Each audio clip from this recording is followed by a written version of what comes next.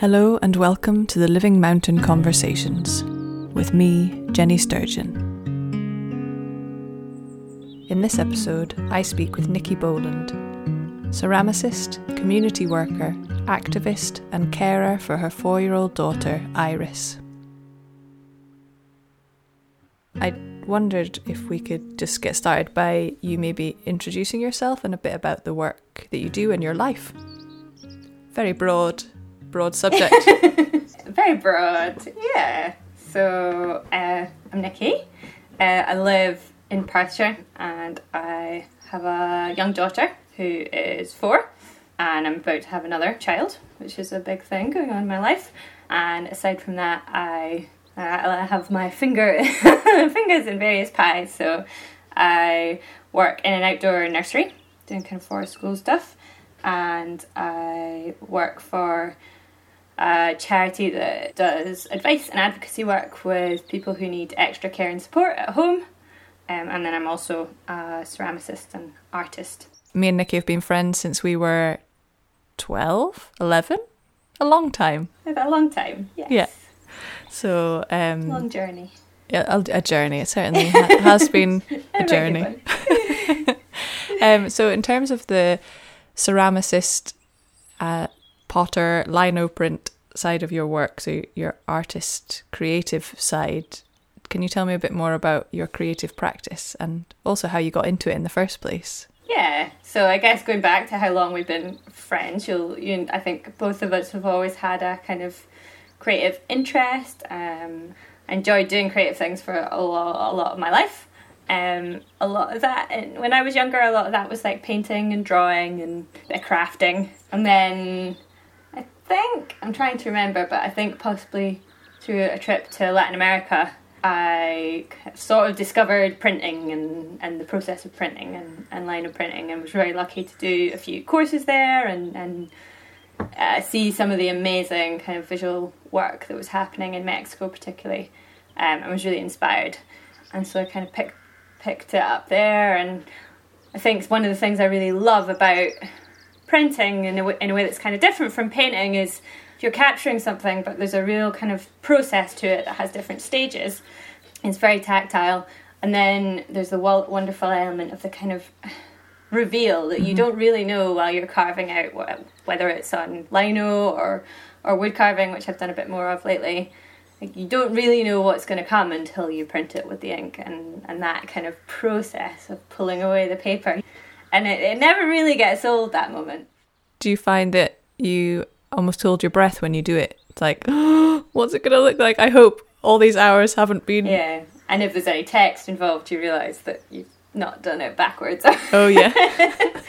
A classic. Yeah, absolutely. So yeah, I really love that. And I love the element, because I've also done quite a lot of kind of art workshops with kids and things, which I'll talk about later, but I really love that you can kind of bring anything. You know, you don't need to be really good at drawing or that kind of draftsmanship to make some amazing kind of, to make marks and to do really interesting things. And it's often with that kind of process, the printing process, that the simpler it is, almost, I mean, the more effective and striking it is anyway. So you don't need those like incredible art skills to create something that's a beautiful print. Yeah. So I really like how kind of diverse it is and versatile in that way.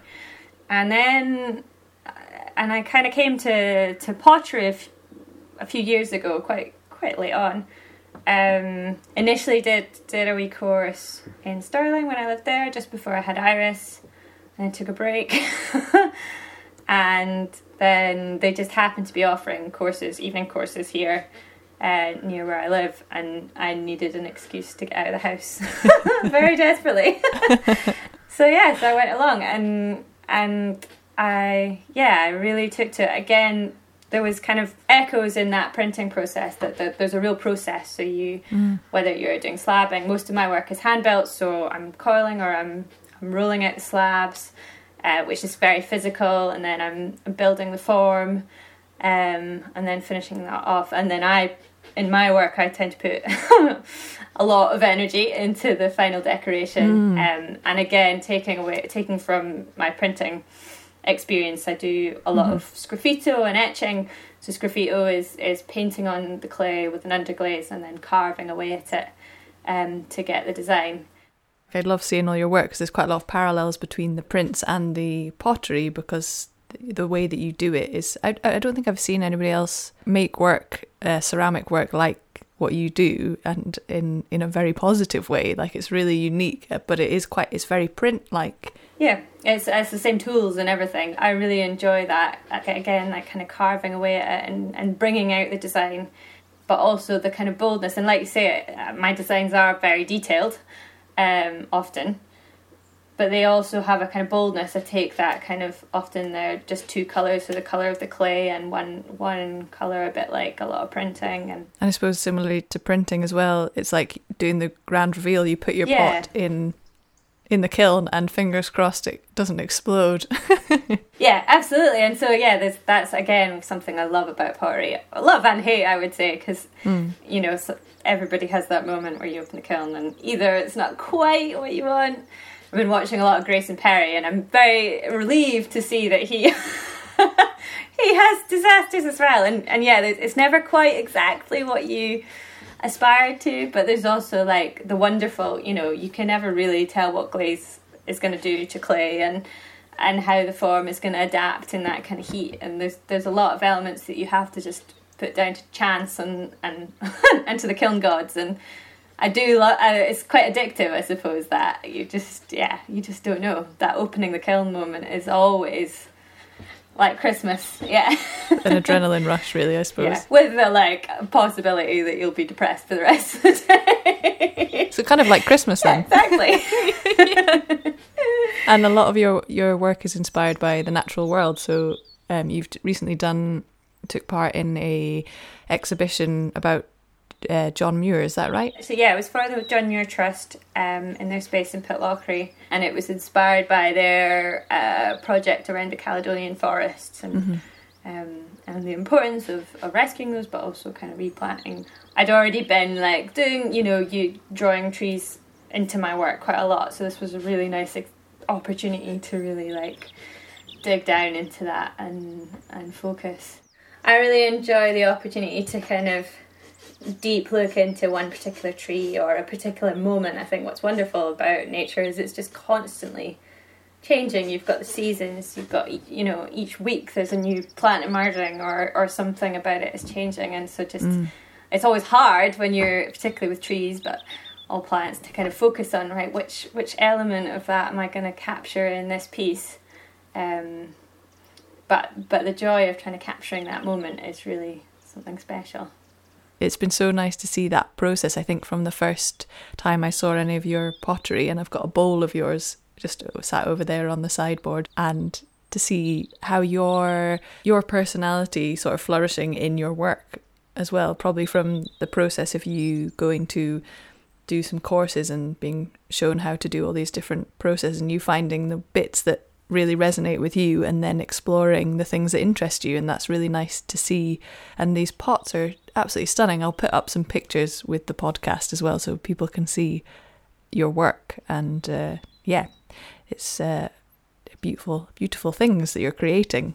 I think what's really nice about the process is it requires you to kind of look closely. So I think, obviously my work is inspired by nature, but in a sense that process of trying to make something, you'll feel this through the your songwriting and your other, obviously your line of printing as well, and I think it links to Nan's work and Nan Shepherd's work as well, is that it forces you to go and look really closely at what you're trying to capture and understand the different elements, and you'll maybe work on a piece and think you've got it, and then you'll go out and you'll see, oh no, actually look at the way the leaves just and sometimes that's about getting a real focus in at the real details. It's a different way of seeing, isn't it? I don't know how you get to 32 years old and you never really notice how beautiful hazel catkins are. Yeah. And it forces you, I think, when you have to kind of find a way to represent that, it forces you to keep looking and deepening that perspective. So yeah, so it's been really nice in forcing me to do that and giving me a new kind of geekery, I suppose, to the natural world, and then that also leads you to try and understand more about it in terms of the kind of science and how things relate to each other. So what are you working on at the moment? What am I working on? A couple of tree-based commissions that I'm working on, which is really nice, and I've got some more lichen stuff planned because I've got a bit of an obsession with lichen. I'm just obsessed.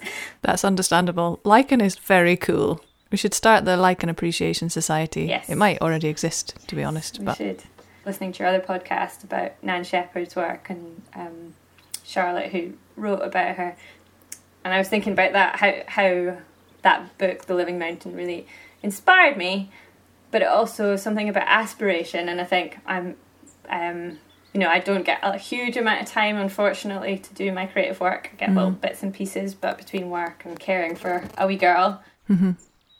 What's wonderful about Nan's work is it's so broad, and I have this kind of... It inspires me to aspire to bring different elements into my work. So I'm really curious at the moment about how to bring people into my work more, and how to do that in a way that doesn't feel too cliched, and how to kind of make that link, as Nan does with her book, not just creating this kind of sterile, people-less environment, but she weaves every element of the Cairngorms in, and so I kind of aspire to do more of that and bring more themes into my work. Yeah. I think natural world is such a rich vein, isn't it? And people throughout history have taken that as their inspiration and tried to represent it, and I think that you could go on forever with that.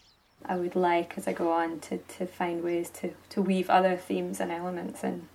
I suppose that's the nice thing about working within the creative sector, is that everything is always open to you all the time. So going out for a walk, or thinking about Nan Shepherd's book or the Cairngorms, or around where you live, and there's so many, basically the world's your oyster in terms of what you can create.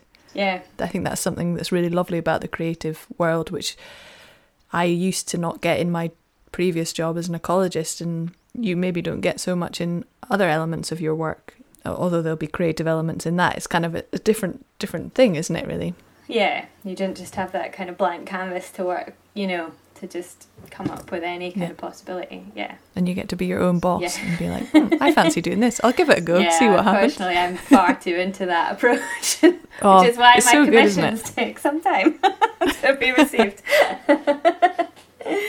And also, alongside doing the art, you mentioned about working with kids outdoors in outdoor education with young kids. It's kind of nursery age, is it? At the moment, yeah. Most of the time it's nursery, and then we were at least doing a kind of holiday play scheme for primary school age as well, which was that was the role I was doing for the longest, and in the last couple of years. And is that kind of like forest school? Yeah, it's kind of inspired by. I think if you looked to the letter, then it possibly wouldn't. There's differences, but yeah, it's very much inspired by the kind of forest school approach taken over from Scandinavia, with a very strong emphasis on play and the importance of free play. Yeah, I feel like it's something that we've just ignored for so many years in the UK, and like I was over in Norway recently, and it was amazing seeing these like groups of nursery kids, and it's like there's thick snow and they're outside all day. They just like wear the right appropriate clothing and they're having a great time. Obviously there's caregivers there to make sure they're all okay, but it means that there's a load of kids growing up who have some knowledge of the outdoors and a bit of common sense. Do you see a development in the children that come? Definitely, yeah. I think we see a real growth, particularly if they're in the space for a number of days a week, and you see that kind of journey. So we've just obviously done a kind of from August to through into the spring and through winter, and it was absolutely hard. Winter in Scotland is tough. Yeah. But the resilience you see in the children, their ability to, their kind of physical ability, but also their ability to cope with their emotions, to go through that stuff and process that stuff. I think you see a real increase, which happens with all children at that age, but I do feel that environment really inspires and allows that to happen at a quicker pace, but also a pace that's quite it feels natural because it's in a natural environment. Does that make any sense? Yeah. I think that definitely. It's in response to real environmental factors that are happening to them, but they can engage with them and they can talk about it. And I think a bit like we were talking about, with art, that, in nature, things are always changing, and to be in that environment where things are always changing, and you have to adapt to that. And I think that's really powerful. And I think what you see is a real strengthening of children's understanding of themselves and the world around them, and then hopefully also kind of their social relationships with other children and adults.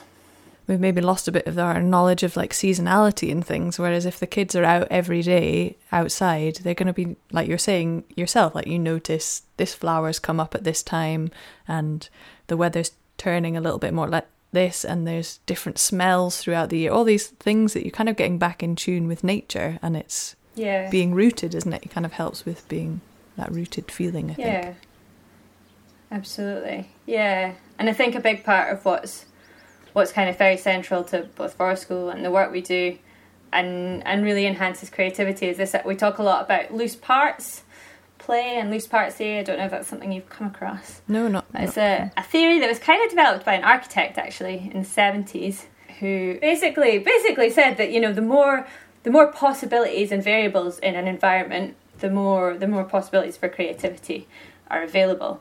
And the forest is an incredible opportunity for that, because both like we were saying, the environment is constantly changing, so there's constant variables in that, but also just in terms of the materials that are available. So if you think of a normal nursery, or the set of toys that are sitting in our living room, you'll have toy cars, you'll have shops. They're great, but they're all toys that have already been attributed with meaning and with an expectation of how you should be playing with them. Whereas if you go into the forest, you've got sticks, you've got stones, you've got tree stumps, and yes, we can look at that those as those things, but actually there are so many possibilities. And they could be a shop or a car, but it's a different type of imagination. It's less prescribed. And that opportunity to interpret and broaden that out is really wide. What sort of things are the kids doing? It's really, really broad. For some children it's all about the rope swing, and they could spend literally all day on the rope swing. Yeah, I get that. Or in the mud kitchen, we get restaurants and we get served a lot of mud cake. But there's also a lot of imaginative play. There is a lot of shops or mummies and daddies, or, wars as well. And there's a lot of climate, there's big tree stumps that they're, being creative with what that means. Is it an aeroplane one day and the next day it's, something totally different. That sounds great. I wish there was that when we were little, although we got a bit of that from our hippie parents, so we were quite lucky in that regard. I think we were pretty I was certainly pretty feral, I would say, and that is a thing, I think I read a book relatively recently that talks about the difference in how do I describe that? The distance, the roaming distance that children have, and how much that has limited, and the freedom. And I think that's really, really, it's another element that's really important about the nursery, is that often I think children at this age, and probably to some extent our childhood, we spent quite a lot of time with an adult there, and I think we were lucky that we did get that freedom, but it was probably a lot less than our parents' 20 generation. years before that, our parents, but kids at this point have very little time where they're not overseen by an adult, and that's a really powerful opportunity and really important to kids' development, that they don't constantly have an adult assessing risk for them, managing their social interactions, because that's we all have to learn that kind of the hard way. And your daughter Iris, she's 4 years old, and can you tell me a little bit about her as well? It's not just a case that you are the parent of a child, which you are, but you are also in that caring role for Iris. Yeah, so Iris has a genetic condition, which means she has learning disability and sensory processing stuff. The word is supposed to be disorder. I don't really feel that comfortable with disorder, but she's a sensory seeker, so she spends a lot of her time seeking out sensory information. So I'm kind of coming to terms with the idea of carer and how that's different from being a parent. You'll because you've met her. She's a total joy. Yeah. She's incredibly happy in her own skin and happy in the world, which is a real privilege to watch. And I think, I think a lot of parents of children with learning disabilities will say, it's been a total learning journey for me, and she's given me a totally new lens through which to see the world and engage with the world. You know, Iris has this amazing ability to find the tactile and the visual and the sensory wonder in parts of the world that so much of the time we just, walk past. We don't engage with. We don't notice. So she's really good at finding out which are the really good, bits of the fence to bang, or which plants make the best noise and petals fall off as quickly as possible. Yeah, so it's been really, it's been a real journey, as with all parents, but I think Iris has a really special way, and I'm so grateful that she's in our lives. I think there are obviously challenges, and there have been challenges. I think finding out that she had this condition and the process of that was really challenging, and because there's a lot of unknowns, and I think as a parent you have certain expectations about what that experience is going to be like and what your child's going to be like, and then usually I think for most of us that is a neurotypical child who can do all the things we expect of a child at a certain age. And so it's been hard to adapt to that, and it's taken me a few years to kind of feel comfortable, and obviously there's still times when it feels hard, and I think there will be times when it gets harder again. We're very lucky at the moment that she's a stage of her life where most of the time she can spend it playing, and she's given lots of freedom to seek out the sensory information she needs to, so she can spend a lot of time doing that. And she's non-verbal, so most of her communication is quite rudimentary, but because she's mostly with us, we're very able to tune into her and help her with those things. But yeah, I certainly have worries about when she goes on to school, and the thing that is often most disabling is society's expectations and unwillingness to adapt and be inclusive. And, oh, definitely. Those are my primary worries, I suppose, for Iris. It was interesting. You sent me an article prior to doing this podcast, and there was a line in it that really struck me, that identity politics is formed in terms of capability. Yeah. And I was like, that's very true, and a lot of people's sort of affirmation of what success and everything is based on what society deems as capable or the important characteristics. But you see someone like Iris, who is like, obviously I'm not with her all the time. I'm sure she's not happy all the time, like all children, but we were on holiday for a week last year together, and I've never known a happier little soul. She's just running around. Obviously this amazing sensory toolkit that she has discovered, which do you find that has made you view the world in a different way? Yeah, absolutely, yeah. Like, partly about, like you say, tuning in and trying to experience the world in the different ways, rather than the ways we just kind of tend to, the things we focus on, which are often more about, what can a thing do for us, rather than like, what does it sound like, what does it feel like, what things do, and also how other people perceive us, whereas that doesn't factor into her. Absolutely. And for me it's so refreshing, and I think I, as a person that's very much,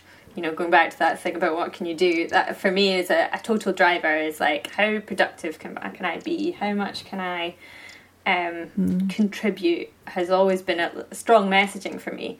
And to see Iris in the world who, absolutely none of that matters to her, as long as she's, got things to be keeping her engaged and stimulated, and which includes people, she's super social and she really enjoys people's company, but that it's kind of, there's no superficiality to that or anxiety attached to that. It's very clear, and I think that's really refreshing to see that in the world, and to see that that's a really important way to be, and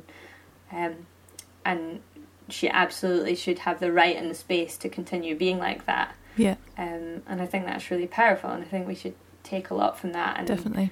And I hope that she will continue to be received and loved because she is, and not because of what she can do or how she can do it, or and I think we all deserve that we all deserve to be loved because we exist, not because of what we can or can't do in society. Yeah, absolutely, yeah. But it's so lovely seeing the three of you together, you and your partner Justin and Iris, and the way you interact, and there's a creativity there, I think, with that relationship, and because you're seeking ways for her to be sensorily stimulated. I don't know if that's a word, but you're seeking for ways to her to be stimulated, and it's through all these different senses, and there's a huge amount of creativity that you and Justin are channeling into that relationship and her growth and development. That must feed back in some ways to your creative work as well, I think. Yeah, I hope so. I think in the article the author talks a lot about that. Maybe we can link to the author so that she's getting some credit for her clever ideas. I can't remember her name off the top of my head, but yeah, she talks about that, the way that actually carers often spend a large part of their lives being creative and ingenious and dealing with really challenging situations and often managing competing demands. And yeah, I'm not certain exactly how it comes through, but I think it has. And I think with Iris there's definitely a need to be creative, and I think I've learned from Iris is, so I already worked with children up until this point in other settings and other children, and so in theory I know quite a lot about how 4-year-olds, for example, behave and what they need, but you can't apply a lot of that to Iris, and that's really refreshing, because actually it means you have to step back and say, well, those things you think they don't apply. Yeah. You have to look Iris in the eye and try and understand right now for her and that individual, what is it she needs, and how do I meet those needs, and how do we do that together? And so yeah, I think that's a really refreshing thing, and it's definitely a skill that you take into creative work, is that need to just strip back the kind of preconceptions and say, well, what's right in front of me, and how do I bring my best to that? There's a lot for all parents and all carers, and in the creative world as well, I'm sure there's overlaps, that there's a lot of kind of messaging about how you should be doing things and expectations, and so probably now more than ever as well, because there's so much online and people love to comment on how well they think you're doing or whatever, or not, as the case may be. Yeah, absolutely. And so it takes confidence to work through that messaging and take what's important and then strip back the stuff that you're like, actually, no, I think we know our situation best, and we know Iris best, and we know what's best for her. Yeah. And yeah, that's hard. I had a meeting yesterday with somebody from the local authority. We're trying actually to negotiate getting Iris a place in the outdoor nursery. And yeah, it's hard, because you have to, really be willing to stand up for what you believe as a parent and a carer. Yeah, and stand up for her rights of getting an education and getting those experiences that other kids do. Absolutely. In my work, we spend a lot of time doing that and trying to fight for people's rights to access the support that just to live a life that everybody should have a right to. How do you find caring for your daughter and all these various different jobs that you have, as well as doing the creative side? I think it's ever changing and adapting, and it's never straightforward. I think before lockdown it was all a little bit easier, and we were starting to develop a bit of a pattern, and she was going to nursery as well, wasn't she? She was, yeah, so we had access to childcare, which was great. And I think you don't really realise how much you'll love childcare until you're like, oh, right. So yeah, I think we had quite a routine, and I'd even managed to carve out a whole day a week that I was getting to do ceramics, which was really special. And I think that time was really important. And again, going back to that article where she talks about your brain can go in 10 different directions, especially when you're a carer, and so having kind of time set aside that you can just sit with the projects you're trying to work on is really important. During lockdown it's been a lot harder because we're all at home at the same time, and just the time we have is pretty much split into we have time to work and not a lot of time for anything else. unless Iris is around, and unfortunately things like ceramics and Iris don't combine that well. So yeah, it's definitely been harder, and I think it's made me reflect on how lucky we were to have the support, both in terms of like access to nursery and supportive family. You know, that respite time's so important, both for doing jobs that are important to us and also to the creativity. And I know a lot of carers have to give up all of those things.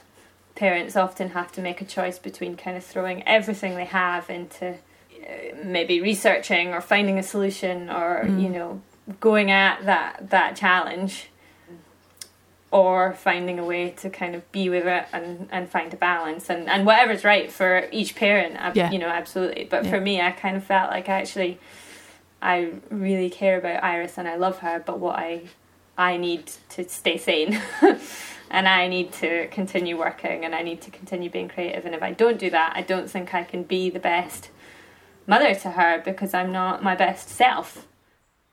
Similar in work ways, that it's good to change it up a little bit because it makes you reevaluate and re-engage with the other job, knowing that you've got your day a week to do ceramics.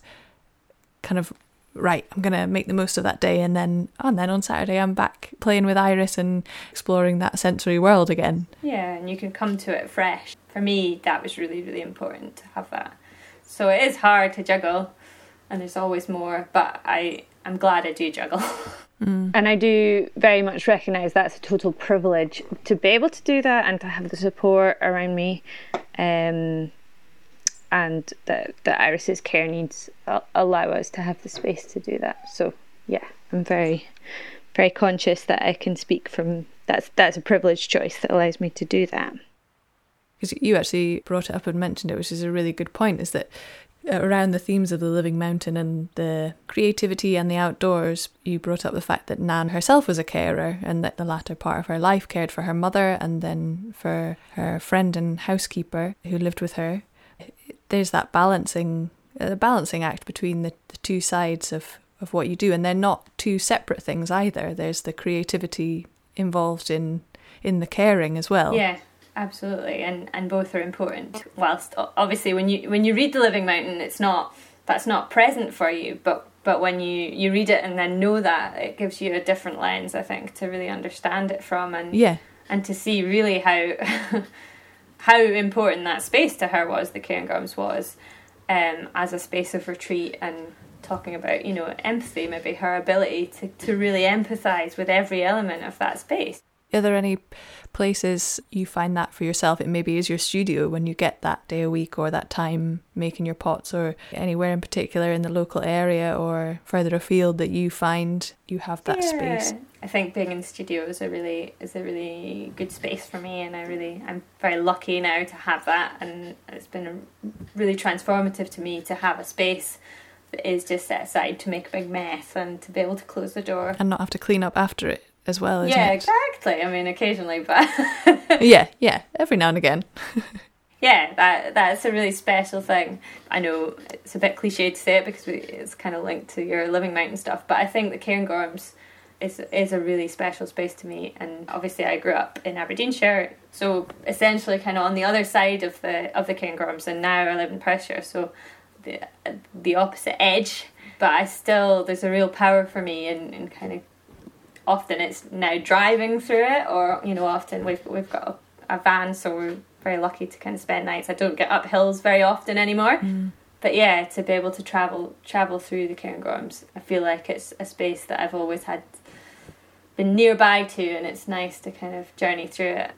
Places that we spent a lot of time when we were kids, Burnavat, and I remember walking there with a fellow friend of ours, and just feeling like we could be at any time in history, or it's just totally timeless. And there is something special about the Cairngorms for me in that. And the trees and the plants and the animals are very similar in this part of the world as well. So it's lovely to see those echoes.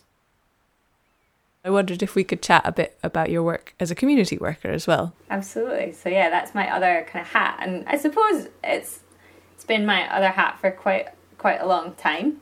Just after university, or as I was coming to the end of university, I met my first community worker when I was over in Canada doing some research. I was like, oh, that's what I want to do. And I've been very, very lucky to work in a lot of different communities. I spent a number of years working in Govan in Glasgow, primarily working with what was at that point an integration network, which is an organisation that largely works with people who are going through the asylum process or maybe have been granted refugee status, so they've been through the immigration system and all the challenges that entails, and then trying to settle in Glasgow. So I did various work with those communities, including some creative work, which was really enjoyable. And now I work up here more with people who need access to more care and support at home. So it might be because they have disabilities, so they're elderly. So I work a lot with them and their carers, trying to advocate for their rights and make sure that the system's working well for them. So it's really rewarding work. It is challenging, I think. Obviously I'm in a very lucky position that I get to go home from a lot of it, but it's really rewarding. But there are real challenges, and it can be very frustrating to see how hard it can be to live the lives that we should all be living. Maybe you could discuss a little bit more about the creative work that you did with people in the asylum system. So I was involved in a few different projects. I was involved in a theatre group, actually, which was a really powerful piece of work. And they're still, the theatre group's still going. They're called World Spirit Theatre. And that came out of a project around kind of just highlighting the issue of destitution. Our current UK government has a policy of creating a hostile environment, so trying to make it as hard as possible to live here unless you earn lots and lots of money. So they deny people access to money, and particularly if you come to the end of your initial asylum claim, you're cut off from any access to housing and financial support, but you're also not allowed to work. So destitution is a major issue, where there's lots of people who are street homeless with no access to any support, and they're not allowed to work.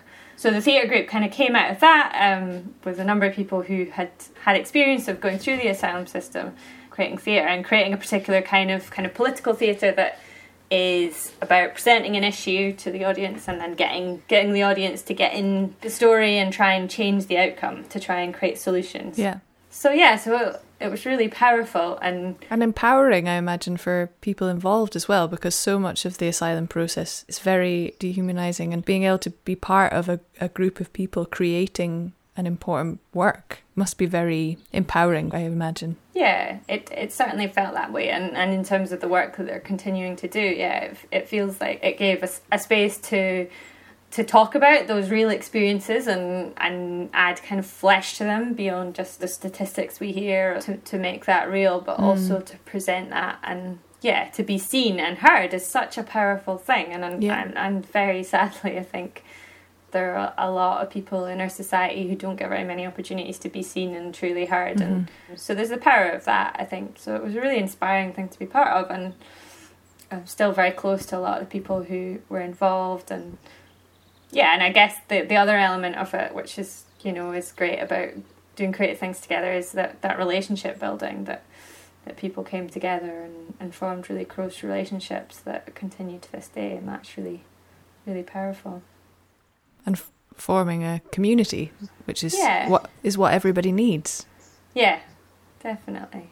And a lot of the other work I was doing was quite a lot of work with kids, sort of linking up different communities. So we worked with some kids in Dumfries, in Galloway, so living a kind of more rural, well, I guess Dumfries isn't rural, but quite a different place. And then younger people in Govan, a lot of whom had experienced the asylum system, and just using art as a kind of vehicle for having conversations and getting to know each other, to know each other's experiences. And that was really powerful, again, because it's just that opportunity to be seen and heard on both sides, and understood and seen as human. And I think, sadly, whilst we have so much media and we're bombarded with information all the time, I think opportunities to really see and the opportunity to express yourself, and I suppose the nice thing about that creative side and the art is that there's no language barrier as well. Yeah, we can all find a way to express who we are and what we are through that process.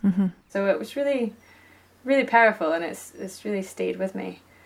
I'd like to do more of it at some point. just ask you one final question, if that's all right. Is if there is any music or anything you like listening to, could be spoken word or something, that makes you think of being in the outdoors and in that sort of that space.